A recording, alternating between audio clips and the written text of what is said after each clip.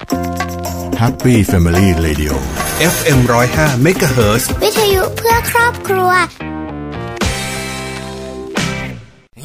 ผมสนิทกับเทวดาเลยมีน้ำใช้ฟรีทุกวันโอ้ส่วนผมอัจฉริยะประดิษฐ์หลอดประหยัดไฟไม่กินไฟสักบาทนี่ที่หลังบ้านผมนะเอาจอบขุดก็เจอน้ำมันแล้วรถผมนี่ใช้น้ำในก๊อกก็วิ่งปลอเลยพ่อ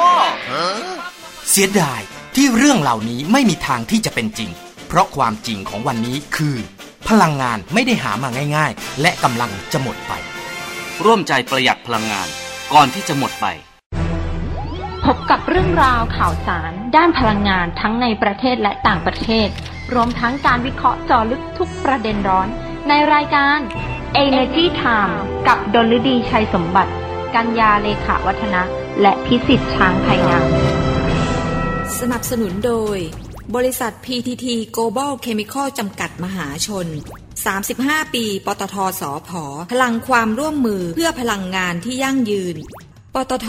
สานพลังสู่ความยั่งยืนอยากเห็นรอยยิ้มของคนไทยกลับมาอีกครั้ง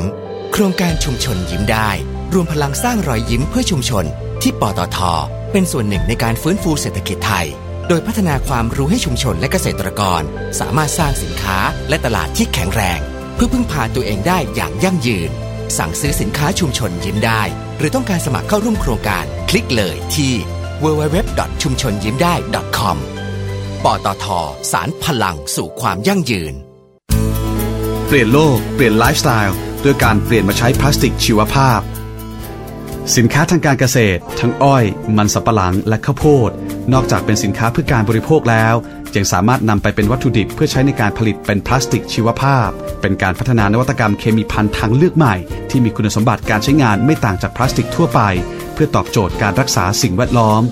ด้วยคุณสมบัติที่พิเศษของพลาสติกชีวภาพเมื่อสลายตัวแล้วยังกลายเป็นสารปรับปรุงดินที่ประกอบไปด้วยชีวมวลน้ำและก๊าซคาร์บอนไดออกไซด์ที่จำเป็นต่อการเจริญเติบโตของพืชPTT Global Chemical หรือ GC มุ่งพัฒนาผลิตภัณฑ์ที่เป็นมิตรกับสิ่งแวดล้อมโดยการพัฒนาพลาสติกชีวภาพที่สลายตัวได้ด้วยเครื่องหมาย GC Compostable ฉลาดเพื่อสิ่งแวดล้อมที่ดีสำหรับโลกของเรามั่นใจกว่าเลือกพลาสติกชีวภาพสลายตัวได้ตามธรรมชาติที่มีฉลาก GC Compostable GC Chemistry for Better Living Energy Time ข่าวพลังงานมิติใหม่ใกล้ตัวเราสวัสดีค่ะขอต้อนรับผู้ฟังเข้าสู่รายการ Energy Time ค่ะประจำวันพุธที่30ธันวาคม2563อยู่กับดิฉันดลฤดีชัยสมบัตินะคะวันนี้ก็นับถอยหลังอีก1วันนะคะเดี๋ยวพรุ่งนี้ก็เป็นวันสิ้นปีแล้วก็วันศุกร์ก็จะเป็นวันขึ้นปีใหม่ปี2564แล้วนะคะอยากให้ท่านผู้ฟังทุกท่านเนี่ยมีจิตใจที่เบิกบานเนาะมีความสุขกันเยอะๆนะปีนี้เราก็เจออะไรกันหนักหนาสาหัสมาแล้วนะคะปีหน้าก็สู้ต่อไปนะคะยังมีแรงยังมีความสามารถยังมีอะไรหลายๆอย่างมีเพื่อนมีครอบครัวนะคะช่วยเหลือดูแลกันนะคะเชื่อว่าจะผ่านพ้นสิ่งที่ไม่ดีไปได้ด้วยกันนะคะวันนี้อยากจะชวนคุยนะคะเกี่ยวกับเรื่องของการประชุมคณะกรรมการนโยบายพลังงานแห่งชาติหรือว่ากพช.ที่มีพลเอกประยุทธ์จันทร์โอชานายกรัฐมนตรีเนี่ยเป็นประธานการประชุมนะคะซึ่งมีการประชุมกันไปเมื่อสัปดาห์ก่อนนะก็มีหลายเรื่องทีเดียว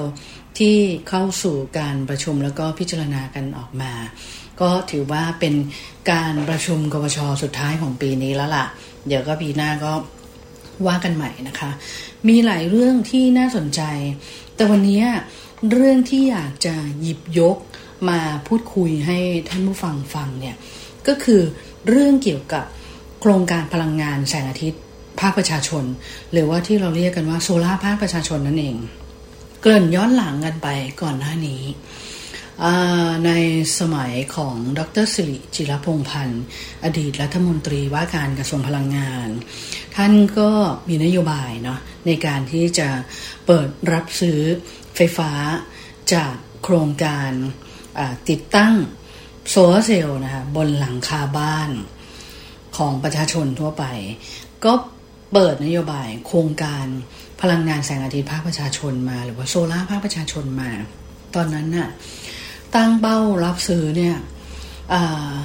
เป็นหมื่นเมกะวัตต์เลยนะคะท่านผู้ฟังแล้วก็จะแต่ว่าในช่วงแรกเนี่ยเขาก็ตั้งกรอบไปที่ประมาณ 1,000 เมกะวัตต์นะแล้วปีแรกเนี่ยก็จะเปิดรับซื้อปีละ100เมกะวัตต์200เมกะวัตต์ก็ไล่ไปเรื่อยๆทุกปีแล้วกำหนดอัตราค่าไฟฟ้าเนี่ยในการรับซื้อเนี่ยเข้าระบบก็คือไม่เกิน1.68 บาทต่อหน่วยนะคะโดยที่เขากำหนดราคารับซื้อเนี่ยที่ต่ำเนี่ยอันนี้ต่ำกว่าราคาขายส่งไฟฟ้าอีกนะที่การไฟฟ้าฝ่ายผลิตแห่งประเทศไทยเขาขายส่งให้กับการไฟฟ้าส่วนภูมิภาคแล้วก็การไฟฟ้านครหลวงการกำหนดราคาที่ต่ำแบบนั้นก็เนื่องจากว่าเพราะว่านโยบายวัตถุประสงค์ก็คือต้องการให้ประชาชนเนี่ยติดตั้งโซลาร์เซลล์บนหลังคาเพื่อผลิตไฟฟ้าใช้เองนะคะใช้เองเป็นหลักแล้วส่วนที่เหลือให้ขายคืนเข้าระบบได้นิดหน่อยเพราะฉะนั้นเนี่ยก็เลยไม่ได้อยากให้ไฟฟ้าส่วนเกินเนี่ยมาเข้าระบบมากเกินไปคือถ้าเกิดว่าเขารับซื้อในอัตราที่ราคาสูงใช่ไหมคะมันก็จะทำให้ประชาชนเนี่ยหันมาติดตั้งไฟฟ้าเข้าระบบแล้วก็ตั้งหน้าตั้งตาที่จะขายเข้าระบบไม่ได้อยากเอาไว้ใช้เองตอนนั้นวัตถุประสงค์เป็นอย่างนั้นดังนั้นอัตราค่าไฟฟ้าเนี่ยก็เลยต่ำอยู่ที่1.68 บาทต่อหน่วยนะคะแล้วปรากฏว่าก็มีการเปิดรับซื้อแต่ว่าโครงการนี้ไม่เป็นที่น่าสนใจเท่าที่ควรเพราะว่าเวลาเราไปติดตั้งทีนึงเนี่ยเราก็ติดตั้งเป็นหลักแสนนะถ้าฟังหลักแสน200,000 300,000อย่างเงี้ยใช่ไหมคะมันก็ถือว่าเป็นจำนวนเงินที่มากพอสมควรแต่ว่าเอามาเน้นใช้เองไงคืออาจจะไปลดไฟฟ้าจากระบบเนี่ยระยะเวลาคืนทุนก็เป็น10 ปีอะกว่าจะได้คืนทุนค่าไฟฟ้าขายเข้าระบบก็ได้นิดหน่อยเพราะว่าแสงอาทิตย์เนี่ยก็จะได้เฉพาะตอนกลางวันไงตอนกลางคืนมันเก็บไว้ไม่ได้ถ้าไม่มีพวกแบตเตอรี่หรือว่า energy storage ใช่ไหมคะเพราะฉะนั้นเนี่ยคนเข้าวงการก็น้อยมากเลยนะรู้สึกว่าจะมีไม่เกิน10 เมกะวัตต์มั้งปัญหาก็อยู่ตรงนี้แหละค่ะปัญหาก็อยู่ที่เขาบอกว่าราคารับซื้อมันต่ำเกินไปในการดำเนินงานเนี่ยมันก็ขอใบอนุญาตอะไรเยอะแยะมากมายหลายๆเดือนกว่าจะได้ติดตั้งนะคะหน่วยงานในการอนุญาตเยอะมากแล้วก็ขั้นตอนการลงทะเบียนก็ยุ่งยากนะคะยุ่งยากประกอบกับคือขายไฟฟ้าก็ขายได้น้อยกลางคืนก็ขายไม่ได้ยังต้องซื้อไฟจากระบบอยู่ทีแล้วบางทีตอนกลางวันเนี่ยก็ไม่ได้อยู่บ้านไงก็ไม่ได้ใช้ไฟจากส่วนนี้อยู่ดีเพราะฉะนั้นก็เลยมองว่าไม่คุ้มค่าต่อการลงทุนก็เลยไม่เข้าระบบนะคะก็เป็นประเด็นถกเถียงกันมาเรื่อยว่าจะยกเลิกโครงการนี้ดีไหมเพราะว่าดูว่าคนก็ไม่สนใจยกมาให้ภาคอุตสาหกรรมหรือภาคส่วนอื่นๆที่เขาสนใจไงที่เขามีศักยภาพทำได้แล้วมาขายไฟฟ้าเข้าระบบเนี่ยแล้วก็อีกประเด็นหนึ่งคือเรื่องค่าไฟฟ้าที่ต่ำเกินไปคนก็ไม่อยากเข้าโครงการทีนี้ก็ไม่ได้มีการยกเลิกนะไม่ได้มีการยกเลิกแต่ได้มีการทบทวนโครงการใหม่ก็ผ่านมาทบทวนโครงการใหม่ผ่านจากสมัยดร.สิริจิรพงษ์พันธ์ผ่านสมัยของคุณสนธิรัตน์สนธิจิรวงศ์อดีตรัฐมนตรีว่าการกระทรวงพลังงานก็ไม่ได้มีการพิจารณาในเรื่องนี้นะคะแค่ไปดูว่าอาจจะลดเป้าหมายการรับซื้อหรือเปล่าแต่เรื่องราคาเนี่ยยังไม่ได้อนุมัติออกมาจนมาถึงสมัยคุณสุพัฒนพงษ์พันธ์มีชาวเป็นรัฐมนตรีว่าการกระทรวงพลังงานสมัยปัจจุบันนี้แหละค่ะก็ได้มีการหยิบยกเรื่องนี้มาพูดคุยกันแล้วปรากฏว่าก็ได้มีการนำไปหารือกันในการประชุมกพช.เมื่อสัปดาห์ก่อนแล้วก็อนุมัติโครงการนี้ออกมานะคะอนุมัติโครงการพลังงานแสงอาทิตย์ภาคประชาชนหรือโซล่าภาคประชาชนเนี่ยออกมาแต่ว่าแบ่งเป็น2 ส่วนนะคือส่วนแรกเนี่ยก็คือส่วนของประชาชนนั่นแหละให้มีการปรับเพิ่มราคารับซื้อไฟฟ้าส่วนเกินจากกลุ่มบ้านผู้อยู่อาศัยที่ขายไฟฟ้าเข้าระบบเนี่ยเป็น2.20 บาทต่อหน่วยจากเดิมเนี่ยรับซื้อไม่เกิน1.68 บาทต่อหน่วยก็ถือว่าเพิ่มขึ้นมาก็เกือบ1 บาททีเดียวนะคะดูซิว่าจะเป็นราคาที่จูงใจไหมแต่ว่ากำหนดเป้าหมายการรับซื้อแค่50 เมกะวัตต์นะ แล้วระยะเวลารับซื้อเนี่ยคือ10ปีนะ50เมกะวัตต์นี่คือ10ปีนะไม่ใช่ปีละ50เมกะวัตต์นะ10ปีคือ50เมกะวัตต์ก็คือจะเริ่มรับซื้อเนี่ยตั้งแต่วันที่1มกราคมปี2564นะคืออันนี้เนี่ยให้ทั้งประชาชนที่เข้าร่วมโครงการใหม่นะที่ยังไม่เคยร่วมโครงการอะไรมาก่อนเลยแล้วก็ให้ทั้งผู้ที่ได้เคยเข้าร่วมโครงการแล้วลงนามซื้อขายไฟฟ้าแล้วหรือผู้ที่จ่ายไฟเข้าระบบมาแล้วด้วยก็คือครอบคลุมถึงโครงการเก่าด้วยให้มาได้ปรับอัตราเป็น2 บาท 20 สตางค์ต่อหน่วยนะคะแล้วก็เขาบอกว่าอัตราใหม่เนี่ยที่ปรับเป็น2 บาท 20 สตางค์ต่อหน่วยเนี่ยเขาได้มีการคำนวณผลตอบแทนการลงทุนนะบอกว่าระยะเวลาคืนทุนจะเร็วขึ้นจะเป็นการคืนทุนภายใน 8-9 ปีนะคะซึ่งอันเนี้ยทำเพราะว่าอยากจะสร้างแรงจูงใจในการลงทุนแล้วก็ช่วยลดภาระค่าใช้จ่ายของประชาชนประเภทบ้านอยู่อาศัยซึ่งตอนนี้อาจจะเหมาะนะคือเราอาจจะต้อง work from home กันเยอะใช่ไหมถ้าเกิดว่าเราพอมีเงินทุนเนี่ยสามารถที่จะติดตั้งโซลาร์เซลล์ได้กลางวันเราอยู่บ้านเนี่ยเราก็อาจจะได้ใช้ไฟฟ้าจากหลังคาบ้านเราที่ผลิตได้โดยตัวเองนะก็ไม่ต้องซื้อไฟฟ้าจากระบบส่วนกลางนะแล้วแถมอาจจะมีไฟฟ้าเหลือใช่ไหมขายเข้าระบบได้ด้วยก็อาจจะมีรายได้คืนกลับมานะคะก็อาจจะน่าสนใจก็ต้องดูว่าเพิ่มราคาเป็น2 บาท 20 สตางค์แล้วเนี่ยประชาชนจะสนใจมากขึ้นไหมส่วนที่2อันนี้เพิ่มมาใหม่เลยให้ขยายผลการดำเนินโครงการไปที่กลุ่มโรงเรียนสถานศึกษาโรงพยาบาลแล้วก็การสูบน้ำเพื่อการเกษตรแต่แปลว่าเป็นโครงการนำร่องนะสถานศึกษาโรงพยาบาลตอนนี้มีหลายหน่วยงานมากมีหลายองค์กรมากที่ไปจับมือร่วมกับเอกชนหรือว่าทำเองนะคะเอาหลังคาโรงเรียนหลังคาสถานศึกษาอย่างเช่นมหาวิทยาลัยใช่ไหมโรงพยาบาลเนี่ยเราเห็นหลายแห่งแล้วนะเขาก็ไปติดตั้งโซลาร์เซลล์เพื่อที่จะมาใช้เองนั่นแหละภายในโรงพยาบาลเพื่อจะลดต้นทุนค่าไฟฟ้าที่ต้องซื้อไฟฟ้าจากระบบอันนั้นเดิมทีที่คนที่เขาทำเนี่ยเขาคิดอย่างนั้นทีเนี้ยกปช.ก็เลยอนุมัติให้กลุ่มนี้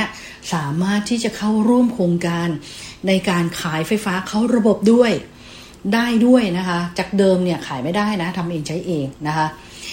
โดยแต่ว่าราคารับซื้อไฟฟ้าส่วนเกินที่ขายเข้าระบบอันเนี้ยให้แค่1 บาทต่อหน่วยนะ1 บาทต่อหน่วยเท่านั้นแล้วยังแบ่งอีกนะว่ากลุ่มโรงเรียนสถานศึกษาเนี่ยให้20เมกะวัตต์กลุ่มโรงพยาบาลเนี่ยก็ให้20เมกะวัตต์แล้วก็แหล่งน้ำเพื่อการเกษตรเนี่ยให้10เมกะวัตต์นะคะคือที่กำหนดราคาขายส่วนเกินเข้าระบบไม่เกิน1 บาทเนี่ยเพราะว่าเขามองว่ากลุ่มเหล่านี้คือจะมีกำลังการผลิตใหญ่ขึ้นมากว่าบ้านอยู่อาศัยเนี่ยค่อนข้างเยอะนะคะแล้วก็มีการกำหนดด้วยนะว่าหน่วยงานที่เข้าร่วมโครงการได้เนี่ยจะต้องมีกำลังการผลิตติดตั้งมากกว่า10กิโลวัตต์นะซึ่งถ้าเกิดว่าบ้านอยู่อาศัยทั่วๆไปนะวัดที่พื้นที่50 ตารางวาหลังคาหน้ากว้างหันไปทางทิศใต้เนี่ยก็จะได้อยู่ประมาณสักไม่เกิน4กิโลวัตต์นะเต็มที่นะคะอันนี้เทียบที่50 ตารางวานะแต่ว่าหน่วยงานเหล่านี้จะใหญ่กว่าหน่อยนั้นเขาก็เลยต้องกำหนดนะคะว่าจะต้องมีกำลังการผลิตติดตั้งเนี่ยมากกว่า10กิโลวัตต์แต่น้อยกว่า200กิโลวัตต์นะเพราะไม่งั้นเนี่ยมันจะใหญ่กว่านี้ไงมันจะมากกว่านี้แล้วเดี๋ยวเข้าโครงการเนี่ยมันจะเยอะไงไฟมันจะล้นระบบใช่ไหมคะก็เหมือนกันนะคะอันนี้50เมกะวัตต์ก็ระยะเวลารับซื้อ10ปีนะ10ปีเพื่อที่จะให้เหมาะสมกับปริมาณความต้องการใช้ไฟฟ้าแล้วก็ศักยภาพของพื้นที่ด้วยนะคะเพราะว่าเขาอยากจะส่งเสริมแบบเฉลี่ยแล้วก็กระจายไงไม่แบบกระจุกตัวที่ใดที่หนึ่งแบบที่ไหนแบบมีศักยภาพลงทุนอย่างเงี้ยก็ไปลงทุนกันที่นั่นไฟฟ้าตรงนั้นมันก็เกินใช่ไหมคะแล้วในส่วนของกรณีที่มันเป็นกลุ่มของภาครัฐที่เป็นภาครัฐไม่ว่าจะเป็นกลุ่มโรงเรียนกลุ่มโรงพยาบาลเนี่ย อันนี้ต้องให้กรมพัฒนาพลังงานทดแทนและอนุรักษ์พลังงานเนี่ยไปหารือกับกระทรวงการคลังแล้วก็หน่วยงานที่เกี่ยวข้องเพื่อพิจารณาปรับปรุงกฎหมายแล้วก็กฎระเบียบที่เกี่ยวข้องให้สามารถรองรับการส่งเสริมการผลิตไฟฟ้าจากส่วนนี้ได้อย่างเป็นรูปธรรมเพราะว่าเราจะเห็นแล้วว่าคือไอ้ตรงมันเคยมีโครงการเดิมเลยนะตั้งแต่สมัยท่านพลเอกอนันตพร กาญจนรัตน์อดีตรัฐมนตรีว่าการกระทรวงพลังงานเขาเคยทำโครงการโซล่าร์ภาคราชการกับสหกรณ์การเกษตรอันนั้นหลายปีแล้วนะพอจะจำกันได้ไหมท่านฟังคือตอนนั้นน่ะรับซื้อไฟฟ้าตั้งเท่าไหร่ถ้าที่ฉันจำไม่ผิดน่าจะประมาณสัก800 เมกะวัตต์นะถ้าจำไม่ผิด600 ถึง 800 เมกะวัตต์เนี่ยแต่ว่ามันไปติดปัญหาไงท่านผู้ฟังติดปัญหาว่าภาคราชการมันร่วมทุนไม่ได้มันทำโครงการแบบนี้ไม่ได้มันติดกฎหมายเพราะว่ามันมีกฎหมายคุมอยู่ทรัพย์สินก็เป็นทรัพย์สินส่วนของราชการแล้วรายได้ที่ได้มามันจะยังไงมันหลายเรื่องตอนนั้นเนี่ยไอ้ตัวโครงการโซล่าร์ภาคราชการเนี่ยมันก็เลยล้มพับไปแล้วก็เหลือแค่หน่วยงานเดียวเท่านั้นที่ทำได้ก็คือองค์การทหารผ่านศึกเท่านั้นเองที่สามารถทำได้นะคะส่วนภาคราชการอื่นๆเนี่ยทำไม่ได้เลย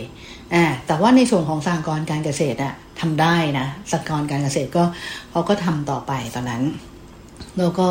ไอ้ส่วนที่เหลืออะไรก็ยังไม่ได้ปัดไปเป็นโควต้าอะไรของใครยังไงนะคะมันก็ค้างตึงอยู่ตอนนั้นแล้วก็ไม่มีละโครงการนั้นนะคะดังนั้นเขาก็อาจจะต้องไปดูสักนิดนึงว่าถ้ามันเป็นการลงทุนโดยภาครัฐเนี่ยมันจะมีปัญหาเรื่องแบบนี้หรือเปล่านะคะก็ต้องไปดูเดี๋ยวก็ต้องให้กรมพัฒนาพลังงานทดแทนและอนุรักษ์พลังงานไปดูคุยกับหน่วยงานที่เกี่ยวข้องแล้วยังมีการประเมินกันออกมานะว่าถ้าเกิดว่าไอ้โครงการโซล่าภาคประชาชนแล้วก็โครงการนำร่องในกลุ่มโรงเรียนแล้วก็โรงพยาบาลเนี่ยถ้าได้ทั้งหมดเลยครบ100 เมกะวัตต์เลยนะมันจะสร้างการลงทุนได้มากกว่า 3,000 ล้านบาททีเดียวนะคะ 3,000 ล้านบาทซึ่งตอนนี้ก็ยังไม่รู้เพราะว่าจะเริ่มตั้งแต่วันที่1 มกราคมปี 2564นะคะ10 ปีนะแค่100 เมกะวัตต์เพราะว่าโครงการนี้อยากให้เป็นโครงการเล็กๆไงแล้วก็คนที่เข้าร่วมโครงการเนี่ยก็เป็นประชาชนทั่วไปหรือว่าเป็นหน่วยงานโรงเรียนโรงพยาบาลอะไรที่มันไม่ได้ทำเพื่อเชิงพาณิชย์มากนักนะคะรวมถึงเขาก็ยังมองว่ามันก็เน้นนะมันก็เน้นในเรื่องของการขายไฟฟ้าให้ใช้เองก่อนก็น่าจะเป็นประโยชน์ในเรื่องของการลดต้นทุนไฟฟ้าแล้วประเด็นสำคัญคือถ้ารับซื้อเข้ามามากๆเนี่ยเดี๋ยวถ้าไฟฟ้ามันเกินมากๆซึ่งตอนนี้มันก็เกินอยู่แล้วมีสำรองในระบบถึง 40-50% ทีเดียวของกำลังการผลิตติดตั้งทั้งหมดนะคะก็เป็นปัญหาอยู่ว่าต้องแบกรับภาระเรื่องค่าไฟฟ้าในส่วนของค่าลงทุนที่เป็นสำรองเนี่ยไปด้วยก็กำลังหาวิธีแก้ปัญหากันอยู่แม้ว่ากระทรวงพลังงานเองเนี่ยเขาจะมองว่าตรงนี้เนี่ยมันจะเป็นแค่ส่วนที่เขาเรียกว่าอะไรส่วนที่เป็นผลกระทบระยะสั้นจากสถานการณ์การแพร่ระบาดของเชื้อไวรัสโควิด -19 ใช่ไหมคะแต่ว่าตอนนี้เราก็ไม่รู้ว่าไอ้ตัวโควิด -19 มันจะยาวนานไปแค่ไหนแต่ที่รู้เนี่ยเศรษฐกิจเนี่ยมันมีปัญหามันได้รับผลกระทบนะคะจากเศรษฐกิจที่ตกต่ำในช่วงที่ผ่านมาแล้วกำลังจะเริ่มฟื้นตัวจะกลับมาระบาดอีกรอบหนึ่งนะคะมันก็เลยทำให้เศรษฐกิจนี้มันอาจจะซึมยาวก็ได้นะเราไม่รู้ว่าจะฟื้นกลับมาเมื่อไหร่เนี่ยเพราะนั้นเนี่ยเขาก็ต้องระมัดระวังในส่วนของสำรองไฟฟ้าตรงนี้แม้ว่าในส่วนนี้แค่100 เมกะวัตต์เนี่ยมันจะไม่ใช่ส่วนที่สูงมากนะแต่เขาก็ไม่มีความจำเป็นที่อยากจะต้องเพิ่มสำรองเข้าไปในระบบอีกนะคะแต่ก็อยากจะให้รากหญ้าเนี่ยได้ประโยชน์จากโครงการนี้เยอะๆถึงได้กระจายกันออกมาแบบนี้ไงนะคะเพราะฉะนั้นก็ต้องดูว่าเปิด100 เมกะวัตต์แล้วเพิ่มอีก1กลุ่มมาแล้วจะได้ไหมภาคประชาชนเนี่ยยังไม่แน่ใจนะว่าจะให้ความสนใจคืออาจจะมีความสนใจมากขึ้นนะเพราะค่าไฟฟ้าที่รับซื้อเนี่ยมันสูงขึ้นแต่ว่าในส่วนของโรงเรียนหรือว่าโรงพยาบาลหรือว่าการสูบน้ำเพื่อการเกษตรดิฉันเชื่อว่าน่าจะมีความสนใจนะแม้ว่าจะได้ค่าไฟฟ้าแค่1 บาท แต่ว่าพวกนี้เขามีต้นทุนในการดำเนินงานไงถ้าเขาลดต้นทุนในส่วนไหนได้เนี่ยเขาก็จะรีบทำแล้วแถมยังมีรายได้จากค่าไฟฟ้าส่วนเกินเข้ามาด้วยก็มีโอกาสที่จะมีความสนใจเข้าร่วมวงการนี้ค่อนข้างมากนะคะไม่เหมือนกับภาคประชาชนเนี่ยคือเขาก็จะคิดว่าแบบทำก็ได้ไม่ทำก็ได้เอาผ่านเขาเองเลยอย่างเงี้ยลดต้นทุนค่าไฟฟ้าก็นิดหน่อยเดือนนึงเขาอาจจะไม่ได้ใช้เยอะนะ200-300อะไรอย่างเงี้ยใช่ไหมคะแต่ถ้าใครใช้ไฟฟ้าเยอะๆนี่ก็น่าสนใจอยู่นะ นะคะก็น่าจะทำนะคะก็ต้องเดี๋ยวติดตามกันต่อไปเนาะว่าปีหน้าพอเริ่มรับซื้อแล้วเนี่ยจะเป็นยังไงนะคะเพราะว่าก็กระทรวงพลังงานก็พยายามที่จะผลักดันโครงการนี้ออกมาเต็มที่เลยนะคะก็ถือว่าก็เป็นโครงการที่เป็นประโยชน์อีกโครงการหนึ่งนะคะแล้วก็ไหนๆพูดเรื่องไฟฟ้าในภาคประชาชนและในอาคารในอะไรต่างๆแล้วมาดูอีกเรื่องนึงของบริษัทเอกชนดีกว่าซึ่งบริษัทนี้เขาก็ทำในเรื่องนี้เยอะทีเดียวนะคะในของบริษัท BCPG จำกัดมหาชนเนี่ยโดยคุณประดิษฐ์เสเวียนชัยกรรมการผู้จัดการใหญ่ของ BCPG เนี่ยก็บอกว่าเขาได้มีการจัดตั้งบริษัทร่วมทุนก็คือบริษัทจุฬา District Cooling จำกัดนะเพื่อที่จะประกอบธุรกิจแล้วก็บริหารจัดการระบบผลิต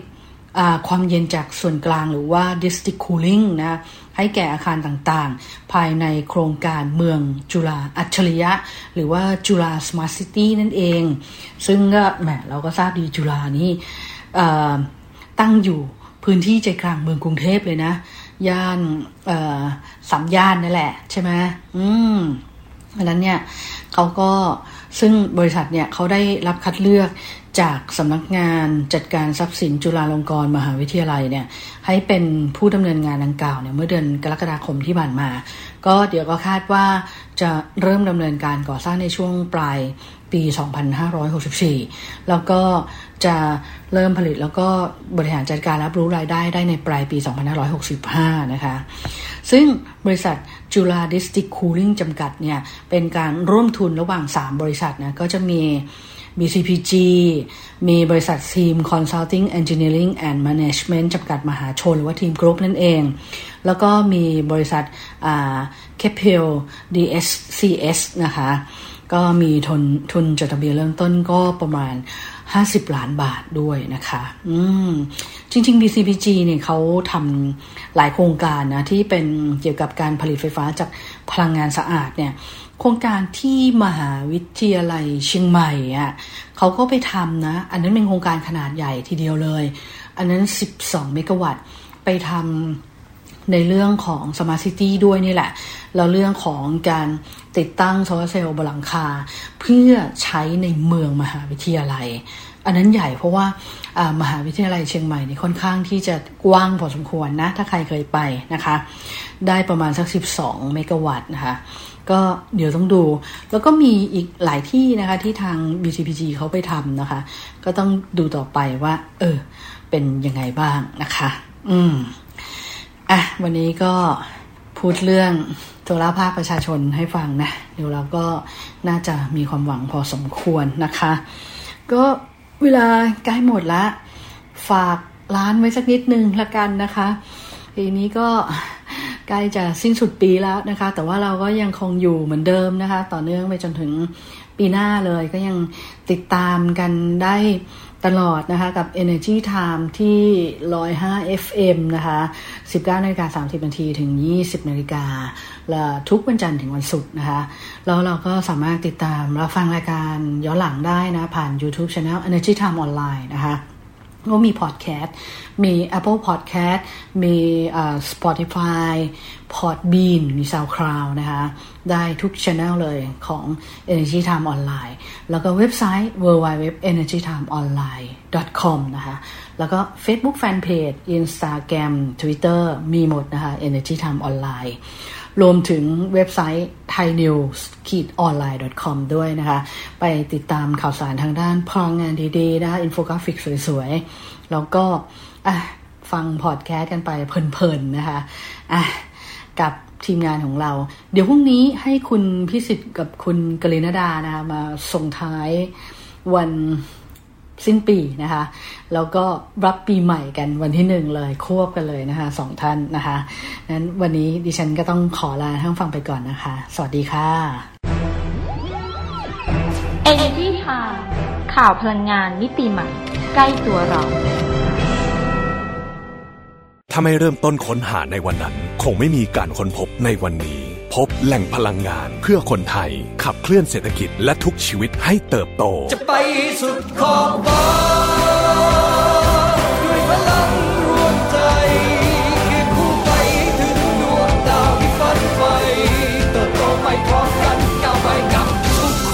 35 ปีบริษัทปตท.สำรวจและผลิตปิโตรเลียมจำกัดมหาชนพลังความร่วมมือเพื่อพลังงานที่ยั่งยืนติดตามรับฟังรายการ Energy Time ได้ทางสวท FM 105 MHz ทุกวันจันทร์ถึงศุกร์เวลา 19:30 น. ถึง 20:00 น. และสามารถรับฟังรายการย้อนหลังพร้อมติดตามข่าวสารพลังงานมิติใหม่ใกล้ตัวเราได้ทางเว็บไซต์ www.energytimeonline.com สนับสนุนโดยบริษัท PTT Global Chemical จำกัดมหาชน35 ปีปตท.สผ.พลังความร่วมมือเพื่อพลังงานที่ยั่งยืนปตท.